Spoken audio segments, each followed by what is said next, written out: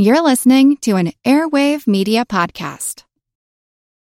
Without the ones like you, who work tirelessly to keep things running, everything would suddenly stop. Hospitals, factories, schools, and power plants, they all depend on you. No matter the weather, emergency, or time of day, you're the ones who get it done. At Grainger, we're here for you with professional-grade industrial supplies. Count on real-time product availability and fast delivery. Call, click Grainger.com, or just stop by. Grainger, for the ones who get it done. The New England Courant was a kind of a tabloid newspaper in colonial Boston, a paper that attacked the colonial government there and made fun of prominent clergymen, anything that would set off the establishment at that time. The proprietor of the paper was James Franklin, fourth son to the same father as the famous Benjamin Franklin. At the height of its success, 1722, and we're talking about 50 years before the events of the American Revolution, a letter appears under the door of the newspaper. It was a letter that would bring the newspaper much fame and would change history.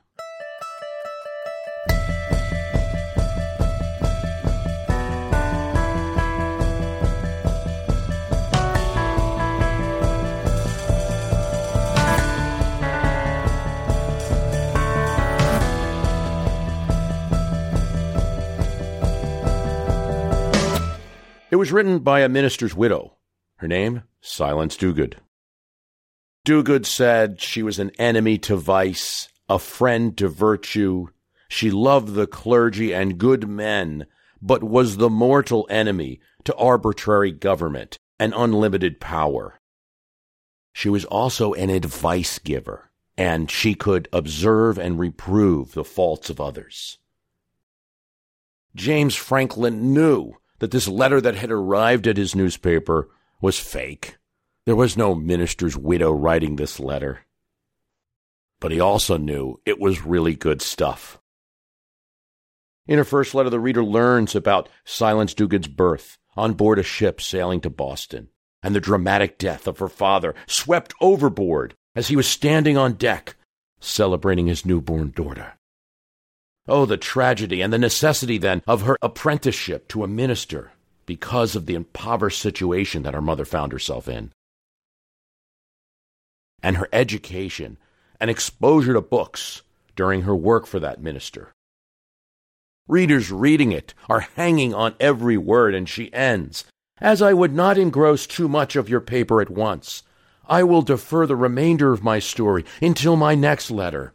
In the meantime, desiring your readers to exercise their patience and bear with my humors now and then." Indeed, it was the cliffhanger, leaving the readers wanting more, and Silence Dogood didn't invent it. James Franklin was indeed doing something revolutionary. Here's how Benjamin Franklin described it in his autobiography.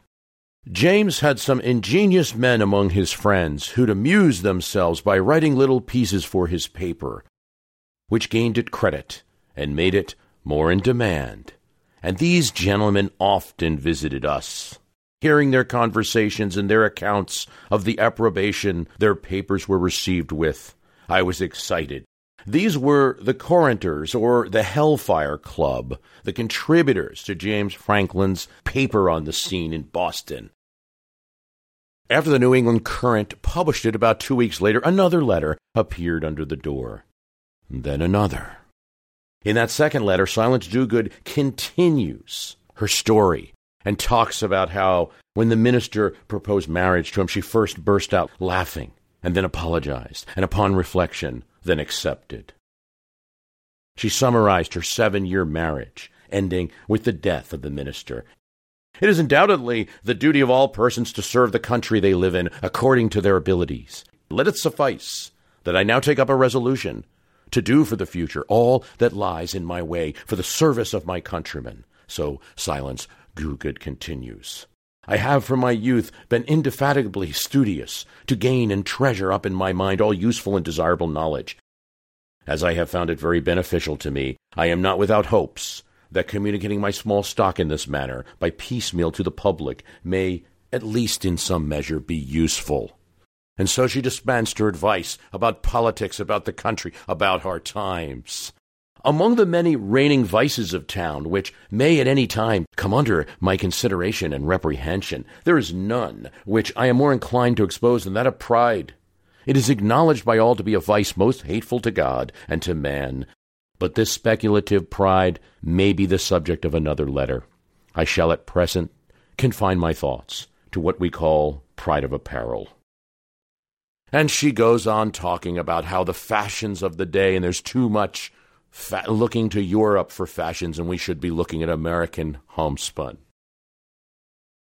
Giving advice might be an American tradition. That's the conclusion of Jessica Weisberg, the author of Asking for a Friend, 3 Centuries of Life, Love, Money, and Other Burning Questions from a Nation Obsessed. Weisberg has been published in the New Yorker, Harper's, New York Times, The Guardian, many other publications. She was nominated for an Emmy for her work on Vice News Tonight on HBO, and she was a producer on the podcast Serial. And she spoke to us a bit about American advice giving. Jessica, is there something about America that we just love to give advice to each other? Yes. I think that was one of the reasons why I set out to write the book originally. I wanted to understand why this was such a fixture in American culture and in American bookstores and in American radio. It does exist in other countries, but not with the same intensity that it exists here. Yeah, does it go back to, we're a democracy?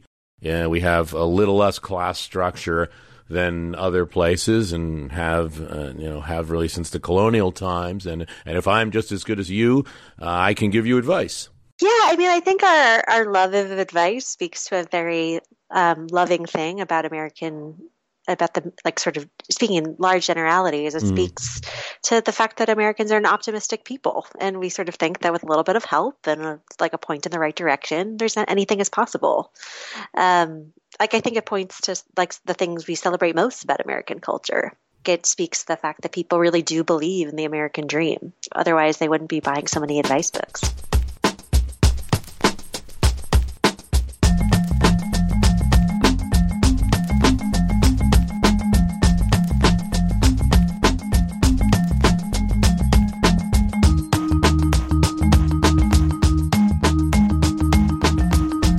Everyone in Boston was trying to figure out who Silence Dogood was.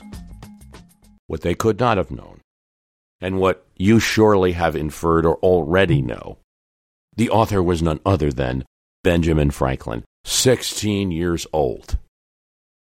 We talked to Jessica about Benjamin Franklin. He dropped out of school when he was very young, and he got an apprenticeship with his older brother, who ran a newspaper that was one of the only independent newspapers in the colonies at that time. And his brother wouldn't let him write. He just gave him a lot of odd jobs. And Benjamin Franklin was very bored and very, very hungry to get some bylines. And so what he did is he made up characters, and he submitted stories under those characters so that he would get a chance to write. And the first character was this widow who was sort of very moralistic, but shared a lot of opinions with Benjamin Franklin. She talked a lot about educational inequality and a lot about the sort of division between church and state. So it's surprising that his brother didn't catch on a little bit quicker, but. Here's what he says about people in the newspaper office after the letters started to come in. They read it, commented on it in my hearing, and I had the exquisite pleasure of finding it met with their approbation, and that their different guesses at the author, none were named, but men of some character among us for learning and ingenuity. As he's setting up the type for his own fictional character, and he's enjoying listening to these learned students and scholars and writers for his brother, and his brother as well, trying to guess who Silence Dogood is. Franklin at first wanted to go out to sea like so many of his countrymen, but his father wanted something else for him, and when his brother James came back from England with a font of type ready to get into the newspaper business. So Benjamin Franklin joined him. But the work was laborious. Not only did he have to set the type, but he had to go out in the streets and also sell the newspaper. Now, this wasn't entirely new for young Benjamin Franklin, who had been writing poetry. He, in order to learn how to write and to teach himself, he would read newspaper articles. And if there was a poem, he would take the poem and turn it into a story. And if there was a story, he would take the story and turn it into a poem, until he became, by his words, a pretty tolerant English writer. He'd write songs that he would hawk in the street. From April 1722 to October 1722, they are published. In the last one, he takes on religion and hypocrisy. There is not a term in our language which wants explanation so much as the word church. One would think that when people utter it, they would have in their minds ideas of virtue and religion. But that important monosyllable drags all other words in the language after it. And he who is very zealous to oblige everyone to frequent it but himself has been a very good son of the church. This preposition is the best handle imaginable for politicians to make use of. I am, sir, your humble servant, Silence Dogood. After the 14th letter, Benjamin does reveal to James and James's friends that he is indeed the author. The friends are amazed and have a new respect for this young typesetter. The brother, James, not so much. He warns him to be careful about his newfound fame. James was also getting into trouble with the local authorities after he talked about a ship to go after the pirates that was taking a very long time for the authorities to get together, implying that they were lazy, perhaps not brave. They actually sentenced James to a 2-week time in prison. Now, laws weren't the same about speech as they are now. And as I think is known to everybody, Benjamin would eventually leave Boston and go to Philadelphia and become one of the premier printers in America and really premier celebrity in America, known internationally. And the way that he would do that, a series of inventions, certainly, but by printing the Poor Richard's Almanac. Poor Richard's Almanac, to me, what's interesting about it is that it's funny. And it's very, very witty and very self-referential, and it's written from the point of view of someone who sort of knows what he's doing is gimmicky, but also knows what he's doing is important. And to me, that was so wise of Benjamin Franklin to sort of know that giving advice that no mere mortal really has the right to be telling people what to do. So he found this sort of sarcastic way of offering it so that he didn't appear to be taking himself too seriously, while on the other hand, the advice, in my view, was quite earnest. Lucky Land Casino, asking people, what's the weirdest place you've gotten lucky? Lucky? In line at the deli, I guess? Aha, in my dentist's office. More than once, actually. Do I have to say? Yes, you do. In the car before my kids' PTA meeting. Really? Yes. Excuse me, what's the weirdest place you've gotten lucky? I never win and tell. Well, there you have it. You can get lucky anywhere, playing at LuckyLandSlots.com. Play for free right now. Are you feeling lucky? No purchase necessary. Void where prohibited by law. 18+. Terms and conditions apply. See website for details.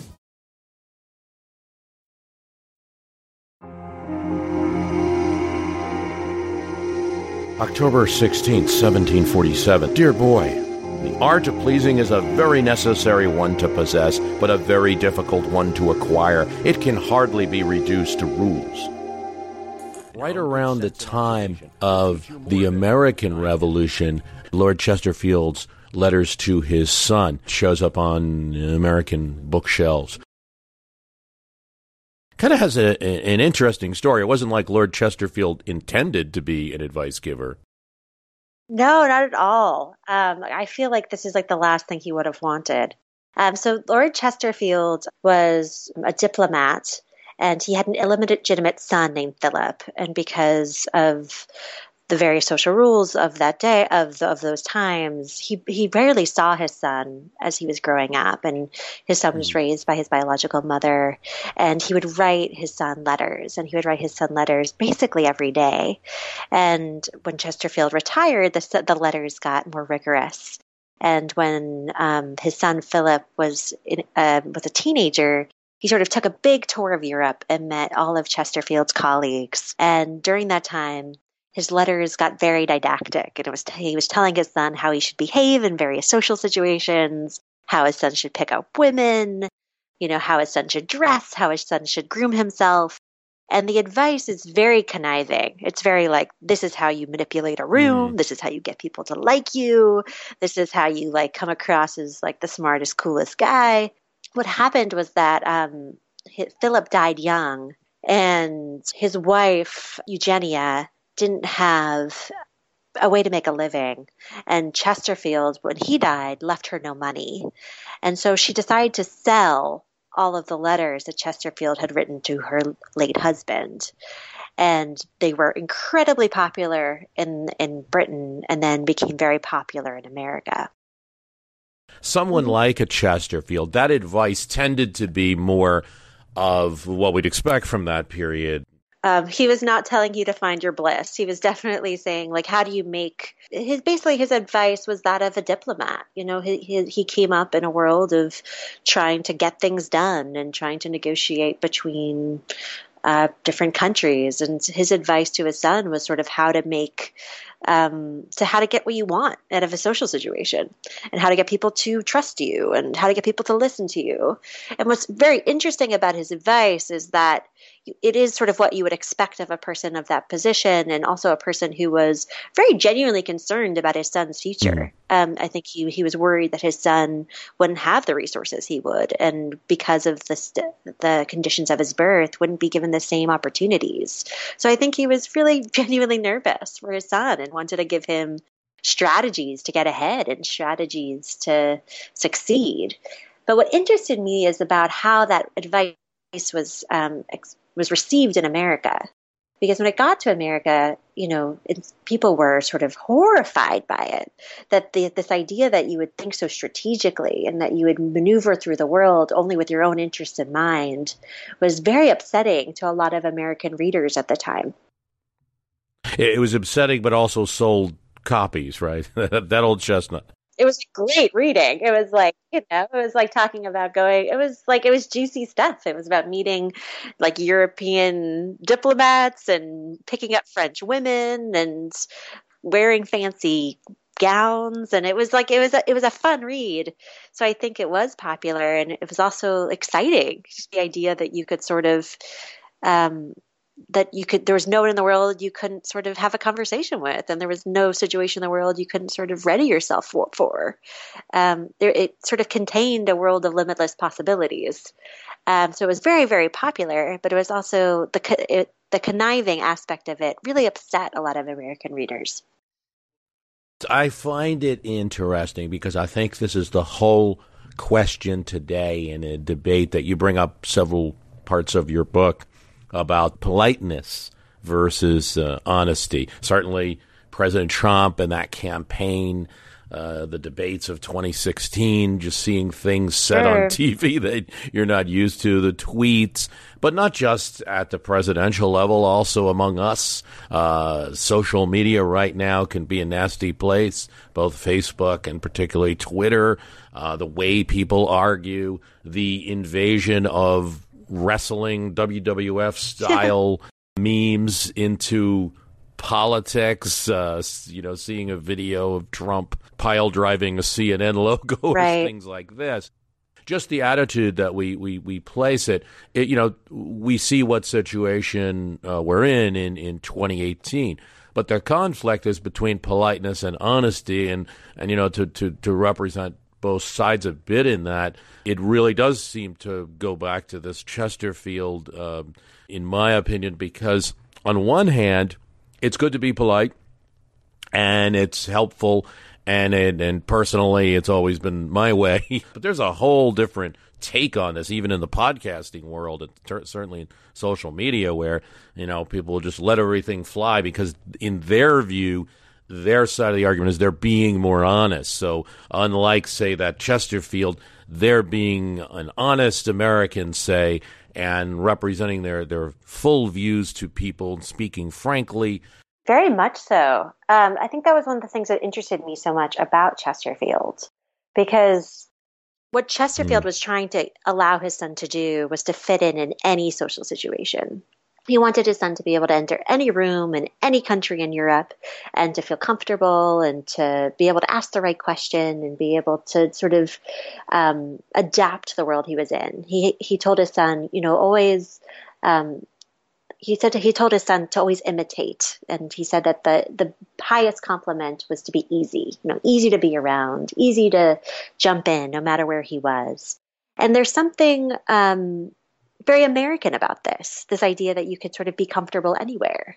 I think that Americans I prioritize the idea of being social chameleons. It also has to do with the idea of the American dream, that you can grow up in one place and end up in another, and you can be the first person in your family to go to college and sort of get there and sort of figure out how to behave. That requires a level of conniving. That requires a level of pretending, getting, if you're the first woman to be at an organization that's never hired women before, and you're trying to take social cues and trying to figure out your way through the situation, that's not necessarily, you're studying. You're trying to figure out how to behave. You interviewed Miss Manners. Yeah, I did. That was great. Judith Martin, right? Did I have that right? Judith Martin. Yes, that's correct. She seemed to be admiring almost of the American way of being able to pretend. Yeah, she really speaks highly of pretending. I think it's interesting because interviewing her not that long after Trump's inauguration, and she was a big fan of pretending. She really wanted people to behave more kindly towards one another and to sort of show respect for one another. And she sort of talks about how she appreciated that in her time as Miss Manners, who's written a column about etiquette since the 1970s, that she's been delighted to see that fewer politicians are so bigoted. And that they sort of know that those kinds of comments are no longer acceptable to the people that they are governing, and so they stop saying it, whether or not that still is reflective of what they think. And she really applauds that. She really applauds the fact that these people are censoring themselves, which is sort of a funny thing to think about. But but when you think about the Trump administration and the sort of attitudes that have come up, and I feel like I developed a greater kinship with the people I was writing about, because I think that advice givers are in this sort of idealistic position of just trying to figure out a way for people to get along. Like Miss Manners always says, Judith Martin or Miss Manners, whichever you prefer, always says that etiquette is the basic bargain of civilization, and that you behave just well enough not to piss anyone else off. I feel like we've over the last year or so, we've seen people not really care about pissing each other off at all. And even though I think advice giving has this reputation for social conservatism, this reputation for establishing sort of arbitrary norms of what's right and wrong, I sort of had a greater kinship for the people I was writing about, and sort of desiring a basic level of amicability between people and trying to create norms that would just allow people. Yeah, I think you step out into the world. My mother used to always say, there are other people in this world. Bruce, there are other people in this world. And that's just a simple way of saying that. People have different opinions. If you look at a set of politics, there's many varied opinions. And yet, I guess there was a small backlash because of a lot of, we call it political correctness or whatever you like. There's a small backlash. I do think it appears to me that there's been improvement, like what Miss Manners says about just making absolute direct bigoted comments, which would not have been when I was in the 80s or even the early 90s, maybe not on TV and politics, but in rooms, jokes about people's race. They would be considered funny. Why aren't you laughing? You don't do that anymore in most circles. And so we've improved, we've evolved, but maybe there was a little backlash as a cost. Yeah, and certainly the internet hasn't helped, just because I think it gives people the freedom to say whatever they want without consequence. And one area I've been thinking about this more is the Me Too movement, because I think one of the things that's confusing for people is that there's sexual assault that rises to the level of a crime, and then there's sexual harassment that isn't criminal. And it just sort of has to do with the fact that people don't seem to understand how we should behave towards one another. And so Miss Manners talks a lot about how etiquette is sort of like an extra legal regulatory system, that if people just are kind to one another and respect to one another, that it can sort of function outside of the world, that it sort of regulate, that their culture can regulate itself through etiquette. And you think about how offices clearly, because of sexism and a variety of other factors, there hasn't been such gross misbehavior has been allowed to exist. Yeah, I think that was interesting reading in the book. By the way, a reminder that I'm talking with Jessica Weisberg, and her book is Asking for a Friend, 3 Centuries of Advice on Life, Love, Money, and Other Burning Questions from a Nation Obsessed. And I thought that was interesting reading that section that where Miss Manners goes into that. Right, you have 2 choices, the law or etiquette. And that might be a good message particularly for at least fiscal or social conservatives, that, which one do you want? Do you want a bunch of laws? Because that's what comes next if the etiquette doesn't work. So if we don't have rules established in the office place, the lawsuits will be coming. I mean, they've already to an extent. And also laws will be coming. But it's easier to regulate things by etiquette. Yeah, she gives out a lot of examples. Her whole point is that the reason why that etiquette exists to sort of fill the gaps where the law doesn't touch. And it does feel right now in our society that etiquette isn't working as well as it should. I'm Jane Perlez, longtime foreign correspondent and former Beijing bureau chief for the New York Times. I've been a foreign correspondent in lots of places: Somalia, Indonesia, Pakistan, but nowhere as important to the world as China. I mean, China is not dropping anti-democratic paratroopers into Montana. But of course, we did see things like the weather balloon / spy balloon riveting the whole country for a week. This is Face Off, an 8-part series in which we'll take you behind the scenes to key moments in the tumultuous U.S.-China relationship. We'll speak with a diplomat, a spy, a tech reporter, a U.S. admiral, even Yo-Yo Ma. Plus, my pal and noted China historian Rana Mitter joins the conversation. We'll look at what's driving the 2 nations apart and explore whether anything can help bring them back together.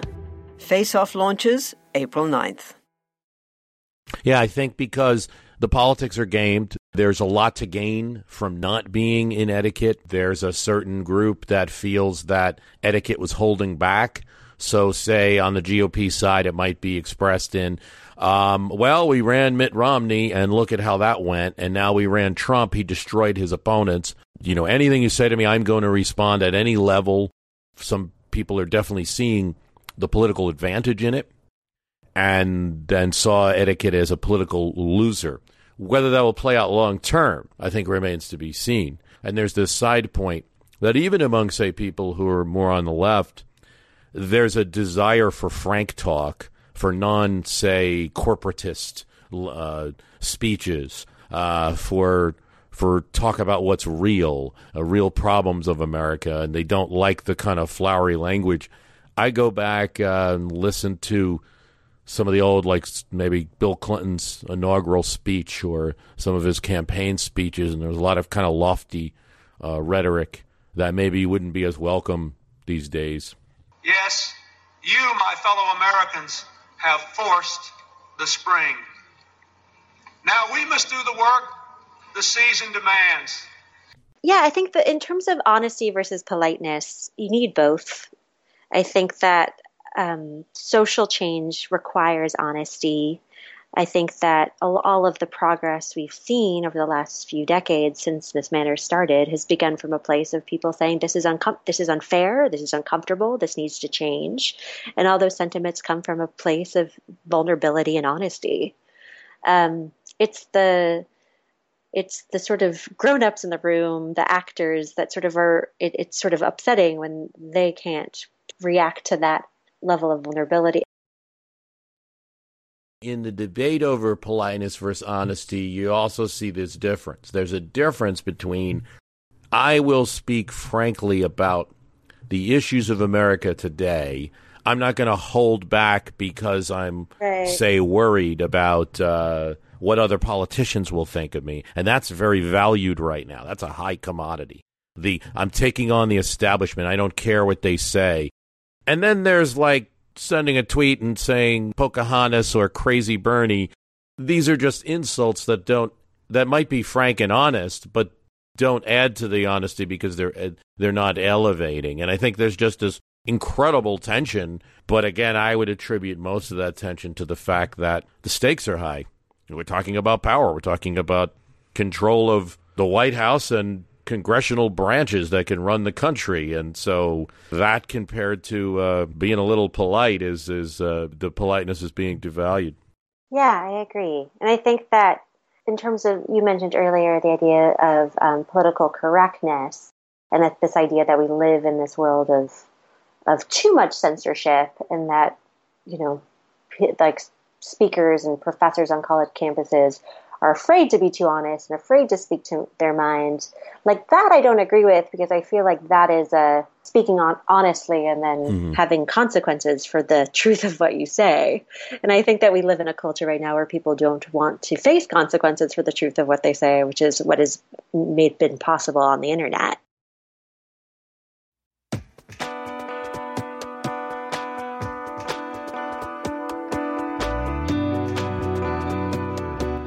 On May 7th, 1931, the most sensational manhunt in New York City came to its climax. Two-Gun Crawley, the killer, the gunman who didn't smoke or drink, was at bay. 150 policemen and detectives laid siege to his top-floor hideaway. They chopped holes in the roof, and they tried to smoke out Crowley, the cop killer, with tear gas.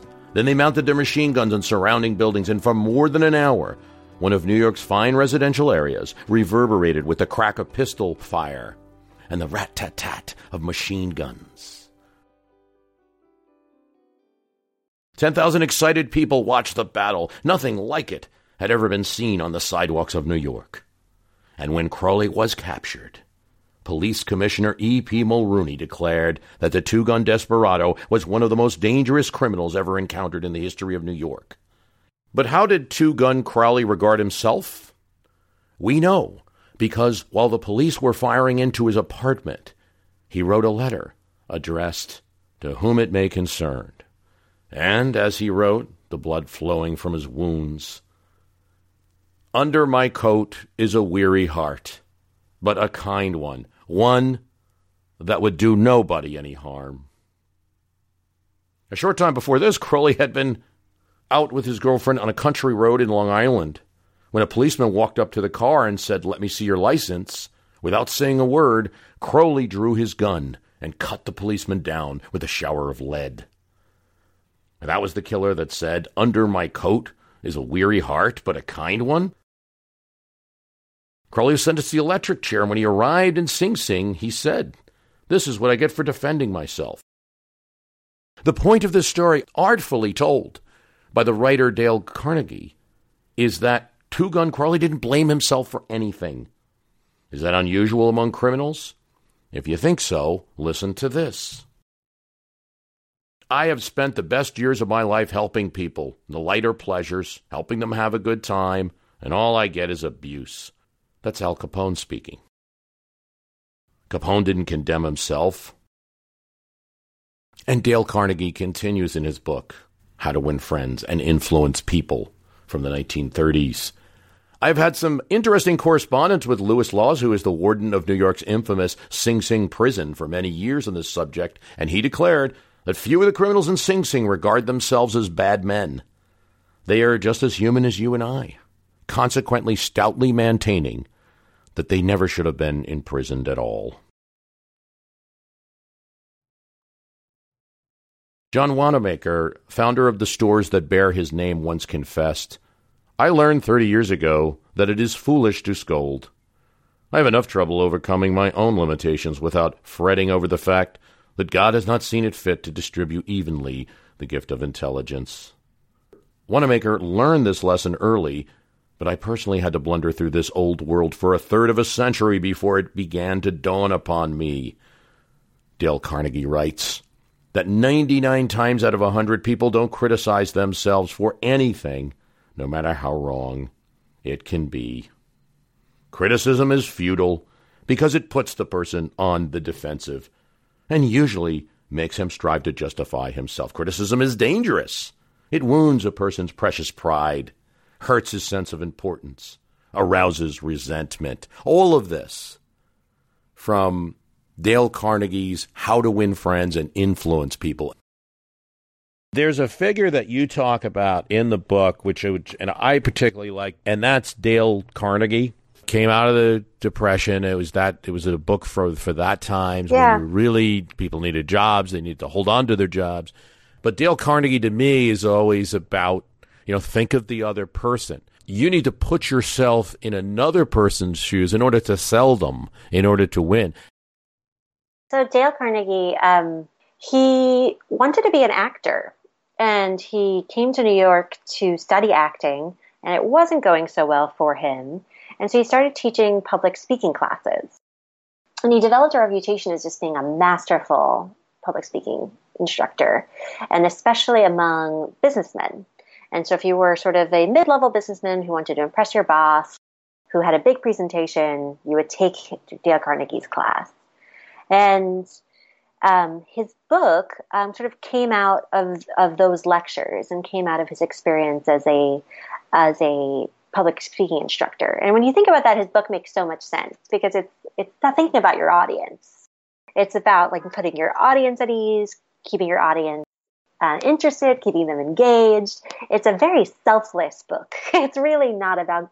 It's about getting what you want by giving other people what you want. And I think that you can really tell that he was sort of thinking as a performer.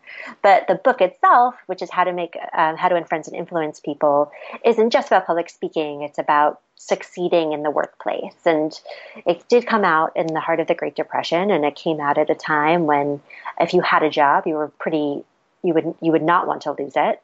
And it was really a manual in people pleasing. It was really a manual in, impressing the people who paid your salary. There's something very conservative about it.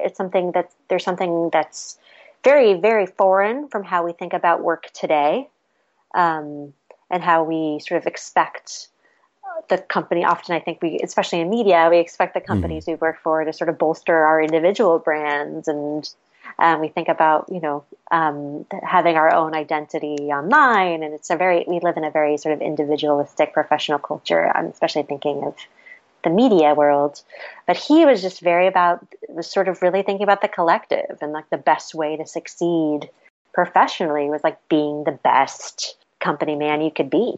And his book was just the manual of being the best company man. And I remember once in my forum that I have along with this podcast, where, believe it or not, there are some arguments that occur over politics and history. And I remember telling a person, you're always here arguing, and sometimes demeaning. And I'm like, why don't you look at it? And then this person happened to be, what his employment was? He was a salesperson. And I said, well, how come from 9 to 5 you act like a salesperson and you get into your customers' heads and you do all of this Dale Carnegie stuff? But on your spare time, when you're on political boards, instead of trying to sell someone to your point of view and gain a vote, perhaps, for the candidate you like, you're just bashing them. And so I just think we've gotten pretty far from Dale Carnegie. That's just one of the things that really attracted me to this book and at this time, and that's why I think it's perfectly timed.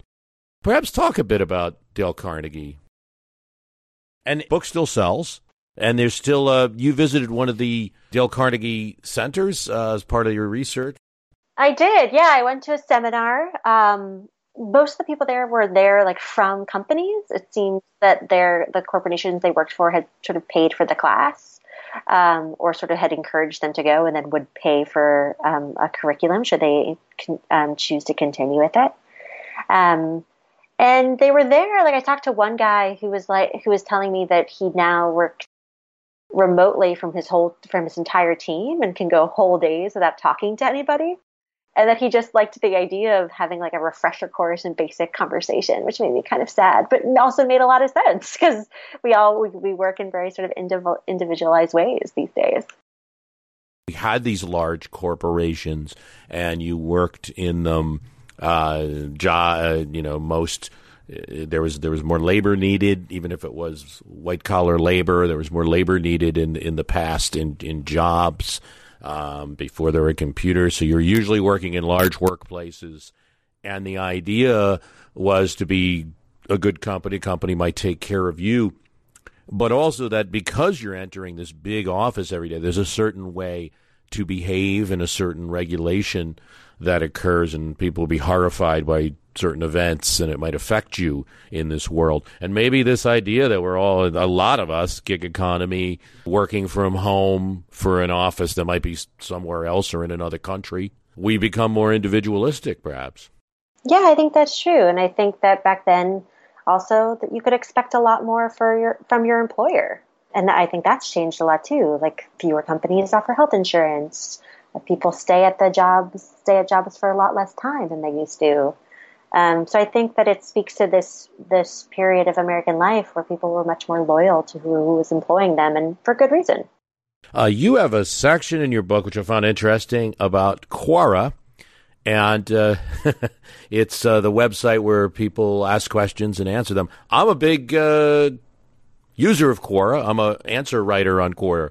So I suppose great. I am. I can't say I'm always giving advice, although sometimes I do in some of the same areas we just spoke about and think a little differently about politics or something, or how to persuade people. But I'm an avid user. I answered something like 400 questions, mostly about history and politics. I love the site. What do you love about it? The site, I think the best thing about Quora is that the questions, because to just think of questions for myself and to, just think of what to ask myself and then answer it can be very difficult. That's interesting because I think that's one of the reasons why publishers started advice columns to begin with.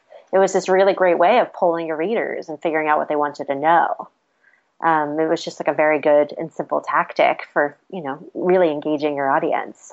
If I put a question out on the Facebook forum, the fans of My History Can Beat Up Your Politics, and there's a good group there. I know you'll get some responses, but on Quora you'll get people who they're deciding to ask that question. Yeah, it's just the whole world. Of course, it's this idea that we're all kind of experts. We can be if we want to be.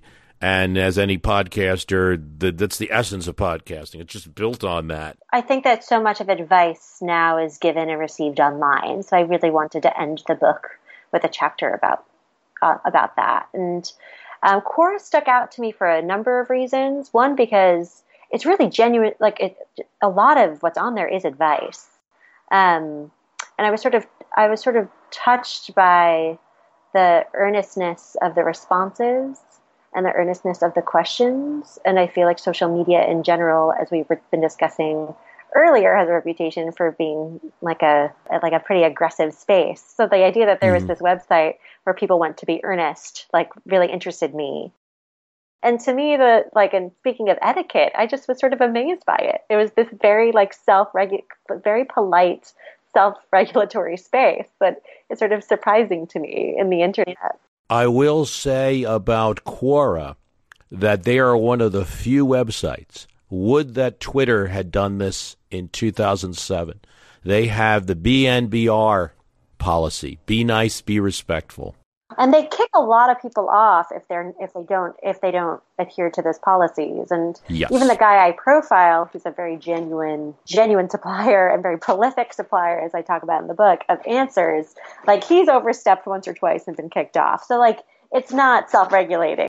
Yeah, it becomes so because it is the users flagging all the activity that's violations. But yeah, they are one of the few sites that actually enforce it. Of course, there's pushback from the same people, that want more frankness, more honesty. I want to say anything I want. Who might be on Reddit, say, instead of Quora.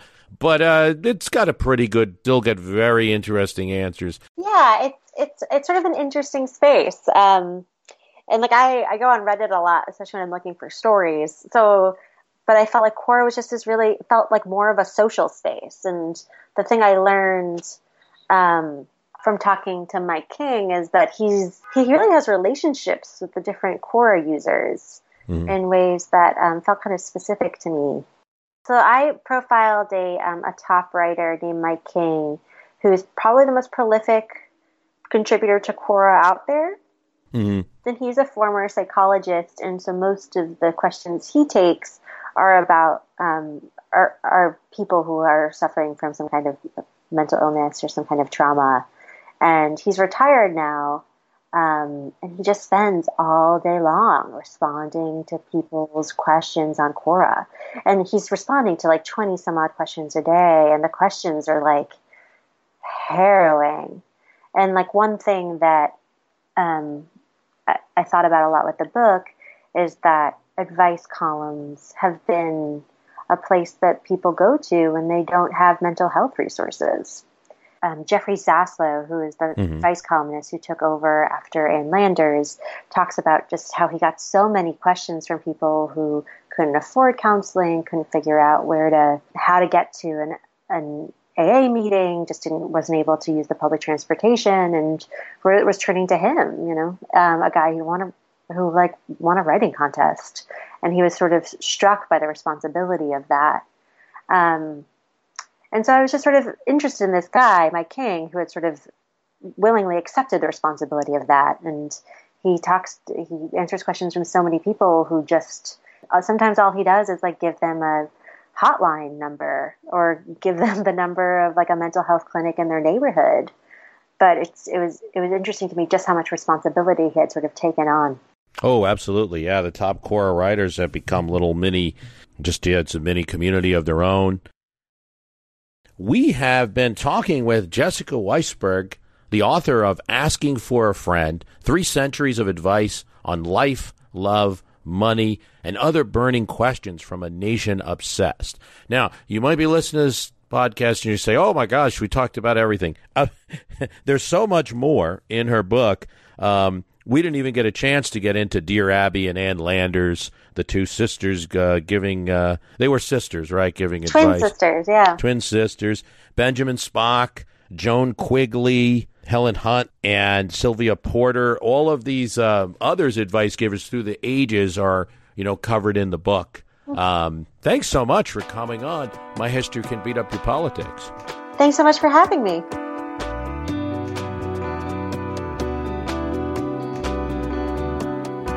We want to thank Jessica for coming on the program. The website for this program is www.myhistorycanbeatupyourpolitics.com. Remember to think about the premium podcast for as little as $2 a month. To get extra episodes, you can help support the program. I'm very pleased to say that coming up, we are going to have Greg Young from the very successful Bowery Boys podcast, talking about New York City, Robert Moses, infrastructure, a lot of other things. Looking forward to that. Thanks for listening. My name is Greg Jackson. I'm a historian, professor, and the creator of History That Doesn't Suck, a podcast that provides a complete overview of U.S. history through storytelling, yet keeps the rigor you'd expect in a university class. Starting with 22-year-old George Washington in his first battle, join me for a chronological telling of the United States story, its unlikely revolution, fractious civil war, tenacious inventors, brave reformers, and more. With more than 100 episodes, you can already binge listen your way through the progressive era. Find History That Doesn't Suck wherever you get your podcasts.